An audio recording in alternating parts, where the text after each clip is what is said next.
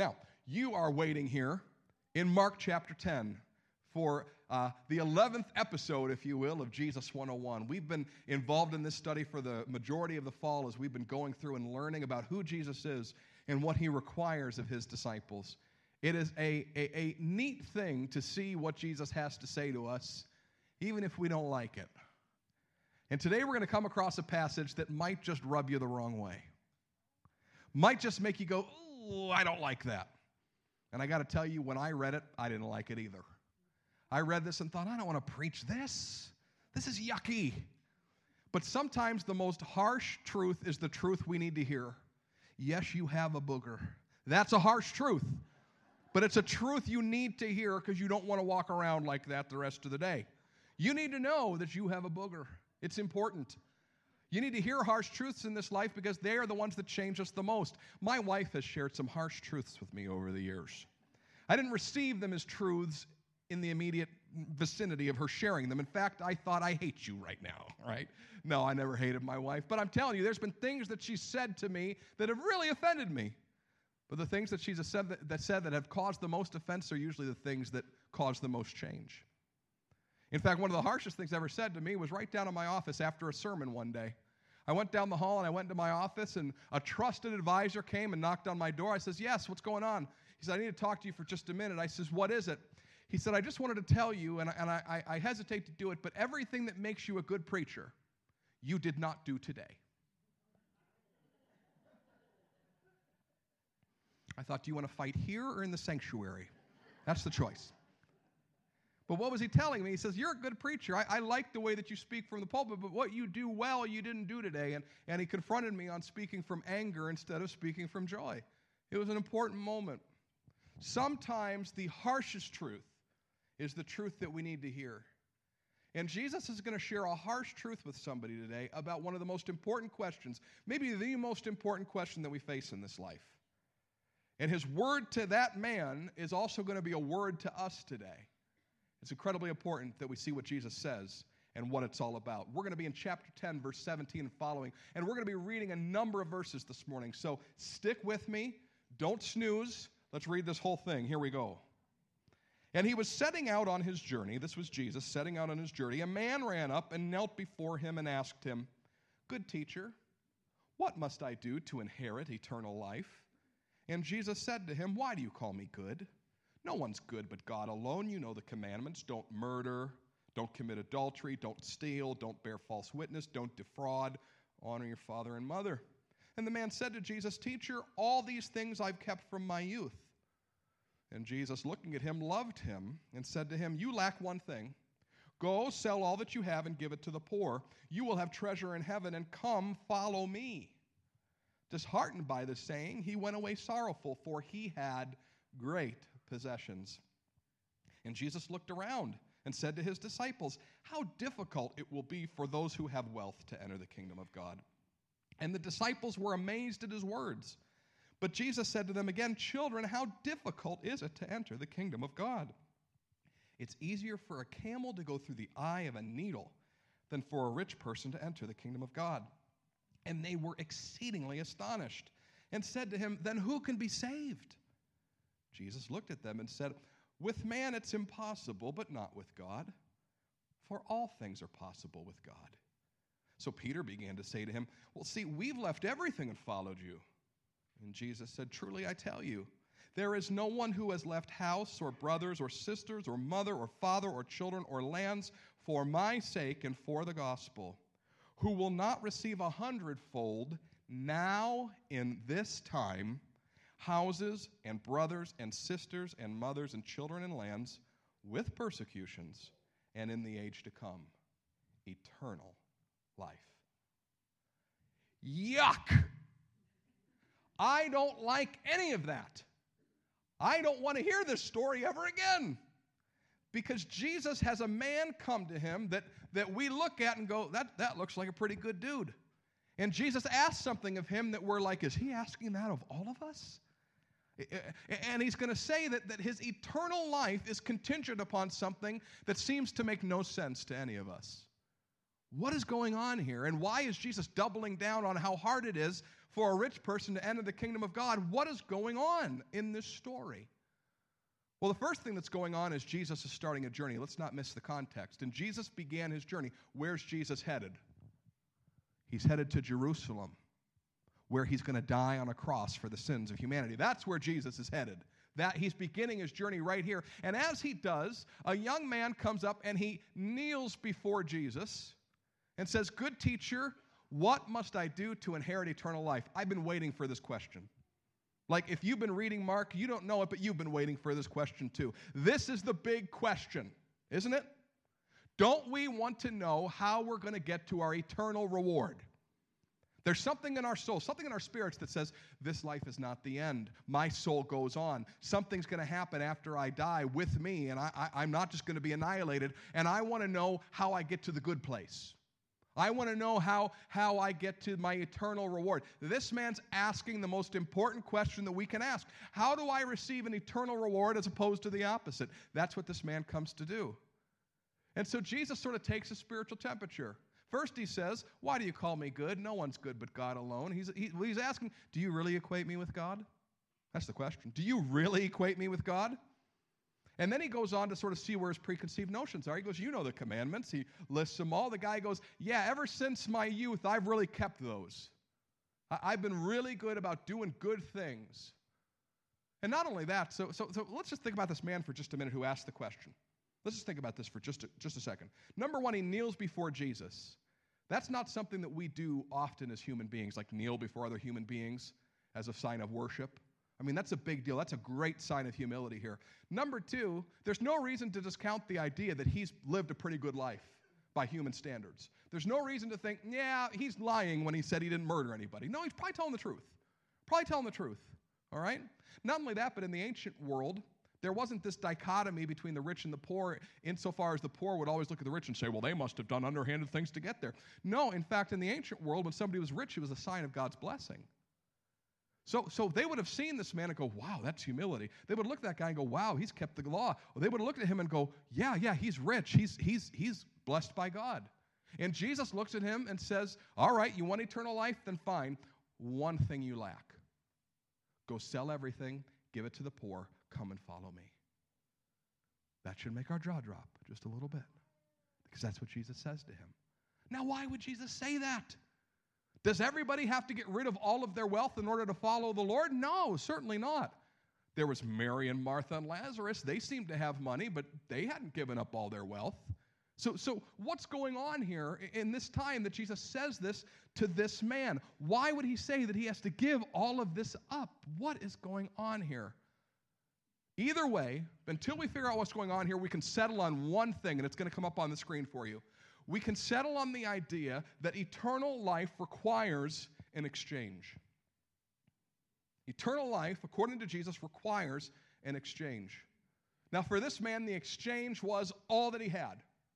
All of his possessions, all of his wealth, go and give it to the poor, and then you follow me, and you'll be taken care of. That's what Jesus is saying to this man at this moment. It's a shocking revelation, but this is what Jesus says to him at this moment. Your eternal life is contingent upon you getting rid of everything you have and following me. But we can't make this normative, can we? I mean, I'm not going to ask you to bring your wallets to the front later with your credit cards. And we're not going to just get out a cube and just keep swiping until it's all given away to good causes and then go, all right, now we're all saved. We're not going to do that today. We're not going to take this concept to the nth degree. So what is the nature of the exchange? This is the question we have to ask ourselves. What's the nature of the exchange that Jesus is asking of this man? What's the exchange that gets him to eternal life? You say, I don't know if I'm following you. Listen, what's the exchange that you and I have to make? Isn't this the question? What's the exchange? Because this sort of goes against what we've been taught, what we've been taught. Because we've been taught, if we sat in church long enough, that salvation is by grace, through faith, not of works, lest any man should boast, right? Thank you, Ephesians. We love you.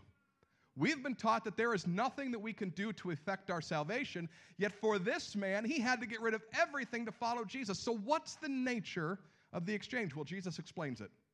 He explains the nature of the exchange in the very next part of the passage. What does he say? He realizes that the disciples are stunned by this interaction. This man went away ostensibly not to inherit eternal life, and his disciples are like, wow. He knelt before Jesus. He showed him honor. He's kept the commandments. He's rich, which means he's blessed, and he's not even getting saved. How do we get saved? And Jesus turns around, looks at them. It says he looked around, and he sees everybody going, oh, no, Jesus, you're being mean again. And he says, how hard is it for the wealthy to enter the kingdom of God? That's the answer. Jesus has answered the nature of the exchange. It's right there. Because there's a change in language. What's the change in language? The man came to Jesus, knelt before him, and said, good teacher, how may I what? Inherit eternal life. When Jesus explains what he just did, what does he say?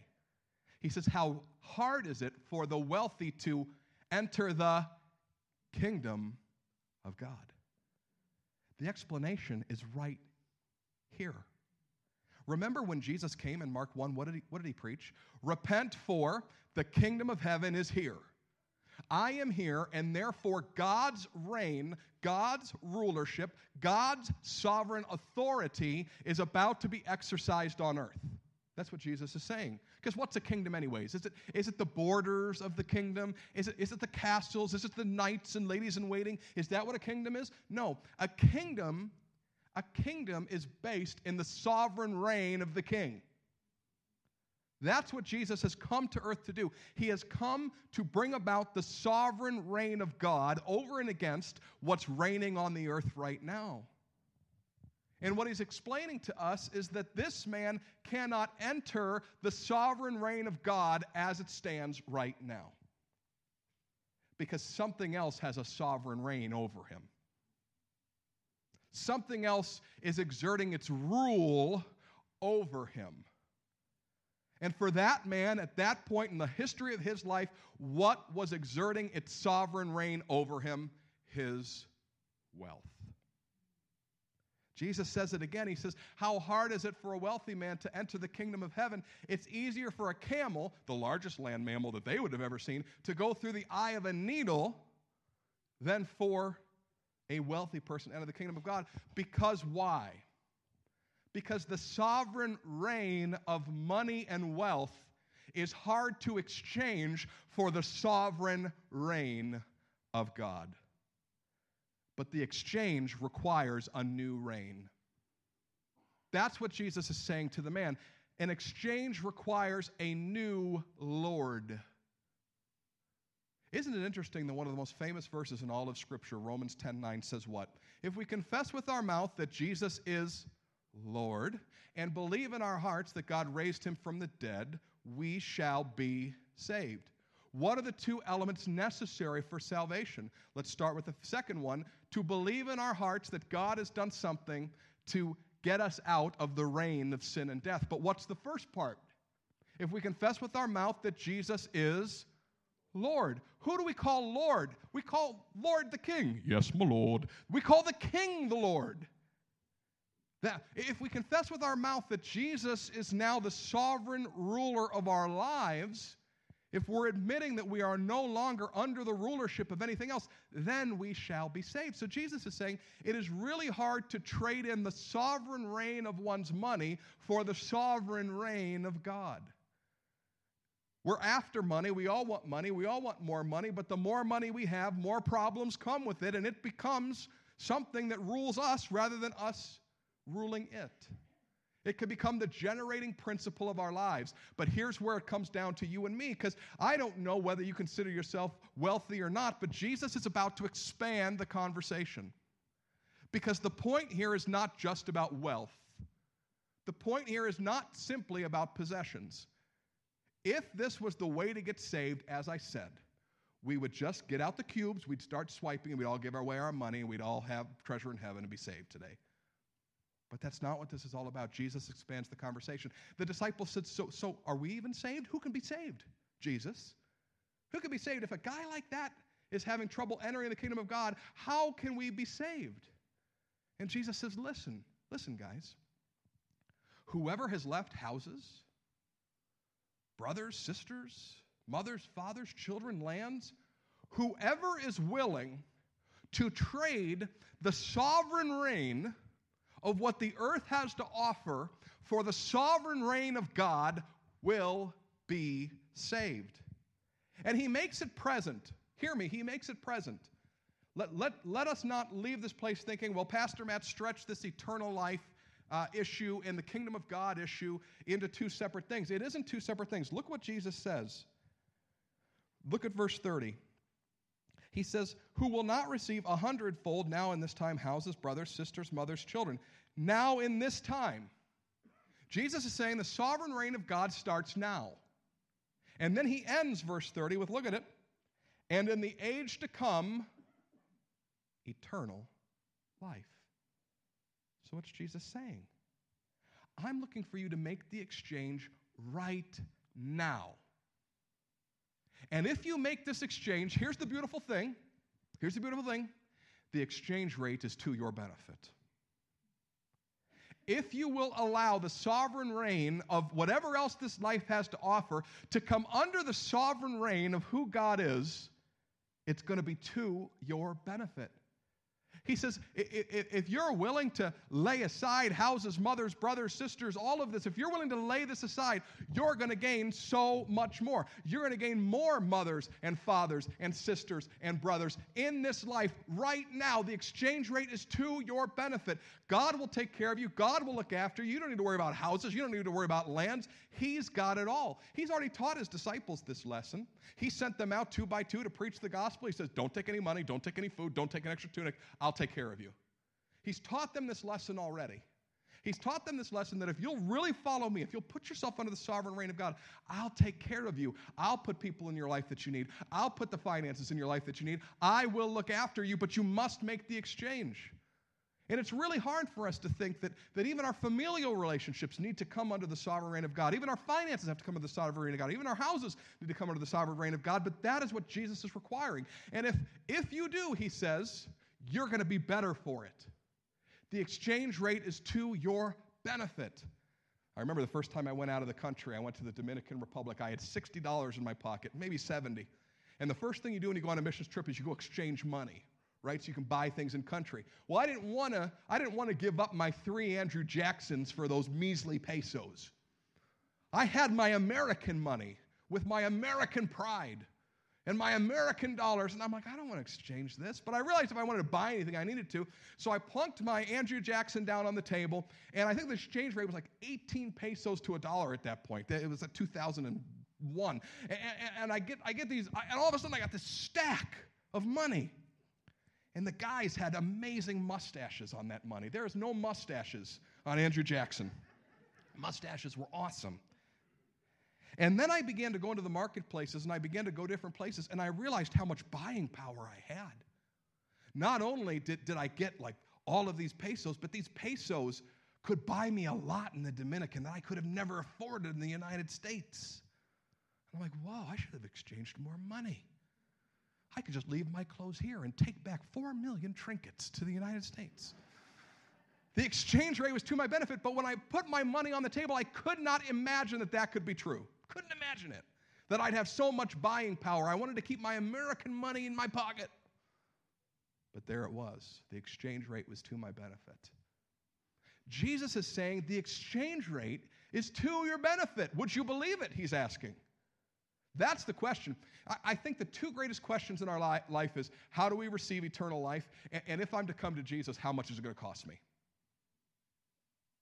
I think that's the major question. That's what some of you are sitting here week after week asking, aren't you? You're in church. You're sort of kneeling before Jesus. You're kneeling your life before him. You think he's a good guy. But if I truly come under the sovereign reign of God, what's it going to cost me? Is it going to be to my benefit? And Jesus says, yes, it will. There'll be persecutions, there'll be hard things, but it will be to your benefit if you put other things under my sovereign reign. If you put your family under my sovereign reign. If you put your finances under my sovereign reign. Your house under my sovereign reign. Your American dream under my sovereign reign. It'll be to your benefit. You're going to gain more than you could ever imagine. You're even going to gain family. Look at the person next to you, and depending on gender, say, you're my brother, you're my sister. Go ahead, look at him. Yeah. Look what you've gained. Now, Now, I want you to look at somebody who's obviously older than you and say, you're my father, you're my mother. No, I'm kidding. Don't do that. Don't do that. Don't do it. Some of you are doing it right now. Jerks. You're jerks is what you are. Don't do that. Don't do that. But Jesus knows in advance that he's going to have a church of people who love one another, that take care of one another, that look after one another. And between us all, there's a lot of houses and lands, aren't they? There's a lot of houses and lands. I was out on Travis White's property this week. If the apocalypse happens, I'm going to go live in his barn. I'm going to be set. No worries. And he is my father in Christ. He's old. No, I'm kidding, Travis. Amen. Thank you. God's saying the exchange rate is to your benefit. Will you trust him to make the exchange? Will you trust Jesus to make the exchange? And this is what Jesus wants to say to us today. One's hard and one's easy. One's the hard word, one's the great word. Here's the hard word for you and for me today. One thing you lack. That's the hard word. That's the hard truth. For many of us sitting in here today, there's one thing we lack. Something else reigns over us. We're not allowing the kingdom of God to reign over us. That's the hard word today. Our American dream, our concept of family, perhaps our pocketbook, like this man, really determines where we go, what we do, and what we give our time to. And Jesus is looking at you and saying, you're missing it. There's a huge disconnect here for this man. Think about this for just a minute. Here's the disconnect. Here's what proves that this man has missed it. You want to hear it? He's willing to trust Jesus for his eternal life, but he's not willing to trust Jesus for his temporal one. He's willing to trust Jesus with forever, just not right now. Do you see the disconnect? That doesn't make any logical sense. But so many times we sit in church and we trust Jesus for our eternal life, but he is not allowed to rule and reign over our temporal one. That's dangerous. He says the exchange rate is to your benefit. Make the exchange. I'll take care of you in this life. You will never regret making the exchange. You'll never regret it. And in the life to come, in the age to come, eternal life is what he says. You won't regret the exchange now, and you will receive eternal life. That's real trust. That's real faith. That's what God is after in and through each and every one of us. He wants us to trust him with everything.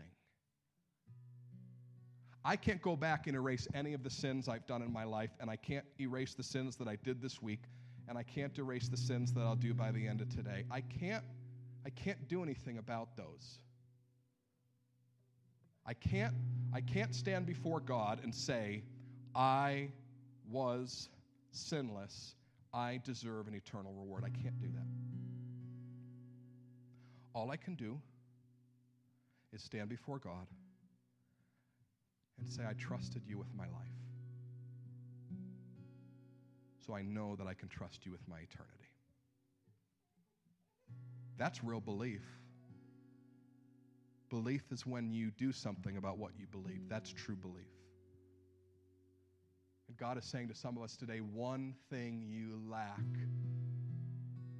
One thing you lack. Something else rules and reigns over you, which means you don't trust me. That's the hard news. Here's the good news. I don't know how to fix that. You say the good news is you don't know what you're talking about? No. I said I don't know how to fix that. That's the good news. I don't know how to trust him like this. I heard a story this week of a Christian pastor. He had one of these mega churches, you know, the ones that run like Best Buy and they look like Starbucks. They're just awesome. Everything that a pastor in the world could want. Great big church, fame, all of it. And I read this week that he is taking his family, his 7 children, and moving to Hong Kong to share the gospel with the poorest of the poor. I don't know that that's what God's going to call me to, but what type of faith that must take. What type of trust it must take to say, the American dream, forget about it. My family, they'll be taken care of in one of the craziest places in the world right now because people need to know that Jesus is Lord. I can't imagine. I sat in a small group with somebody last week in the workshop, our tell the story element of our discipleship process. We're sitting in a small group, and somebody says, have you been sharing with anybody about Jesus? And he goes, yeah, I've been able to share with some people, pray with some people, even some of my clients. Somebody goes, wow, that's bold. You can get fired. And without missing a beat, the guy was no bravado, no weirdness. He just looks at it and goes, yeah, it's just a job. Somebody's bought into the fact that houses, brothers, mothers, sisters, lands, it all will be taken care of if he makes the exchange. How do you get to this type of trust and this type of faith? I don't know. Here's the good word for you today. With God, all things are possible. The disciples look at Jesus and go, yeah, we've left everything. We're still not sure if we trust you enough. And Jesus is like, that's fine. You can't. But with God, all things are possible. That means we got to go to the source and say, God, could I trust you? Could I trust you? Could I trust you to such an extreme that you truly have sovereign reign over my life? I'll trust that the exchange rate is to my benefit and that eternal life is in the waiting. Would you pray with me today?